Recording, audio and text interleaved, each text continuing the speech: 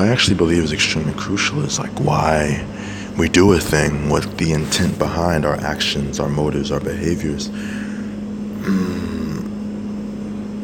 And as I post these podcasts, these Instagram posts, and hopefully move on to Twitter, Facebook, etc., and I get the Islamic content out and put out these posts about my journey, becoming a Muslim and learning this process and learning this faith, I am concerned and mindful of my intent here.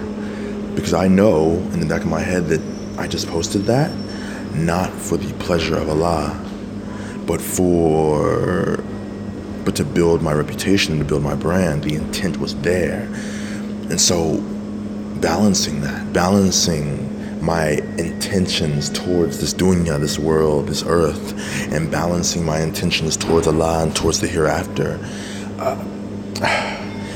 putting myself habitually into a mental space of being concerned and engaged in achieving both is something I'm still working on.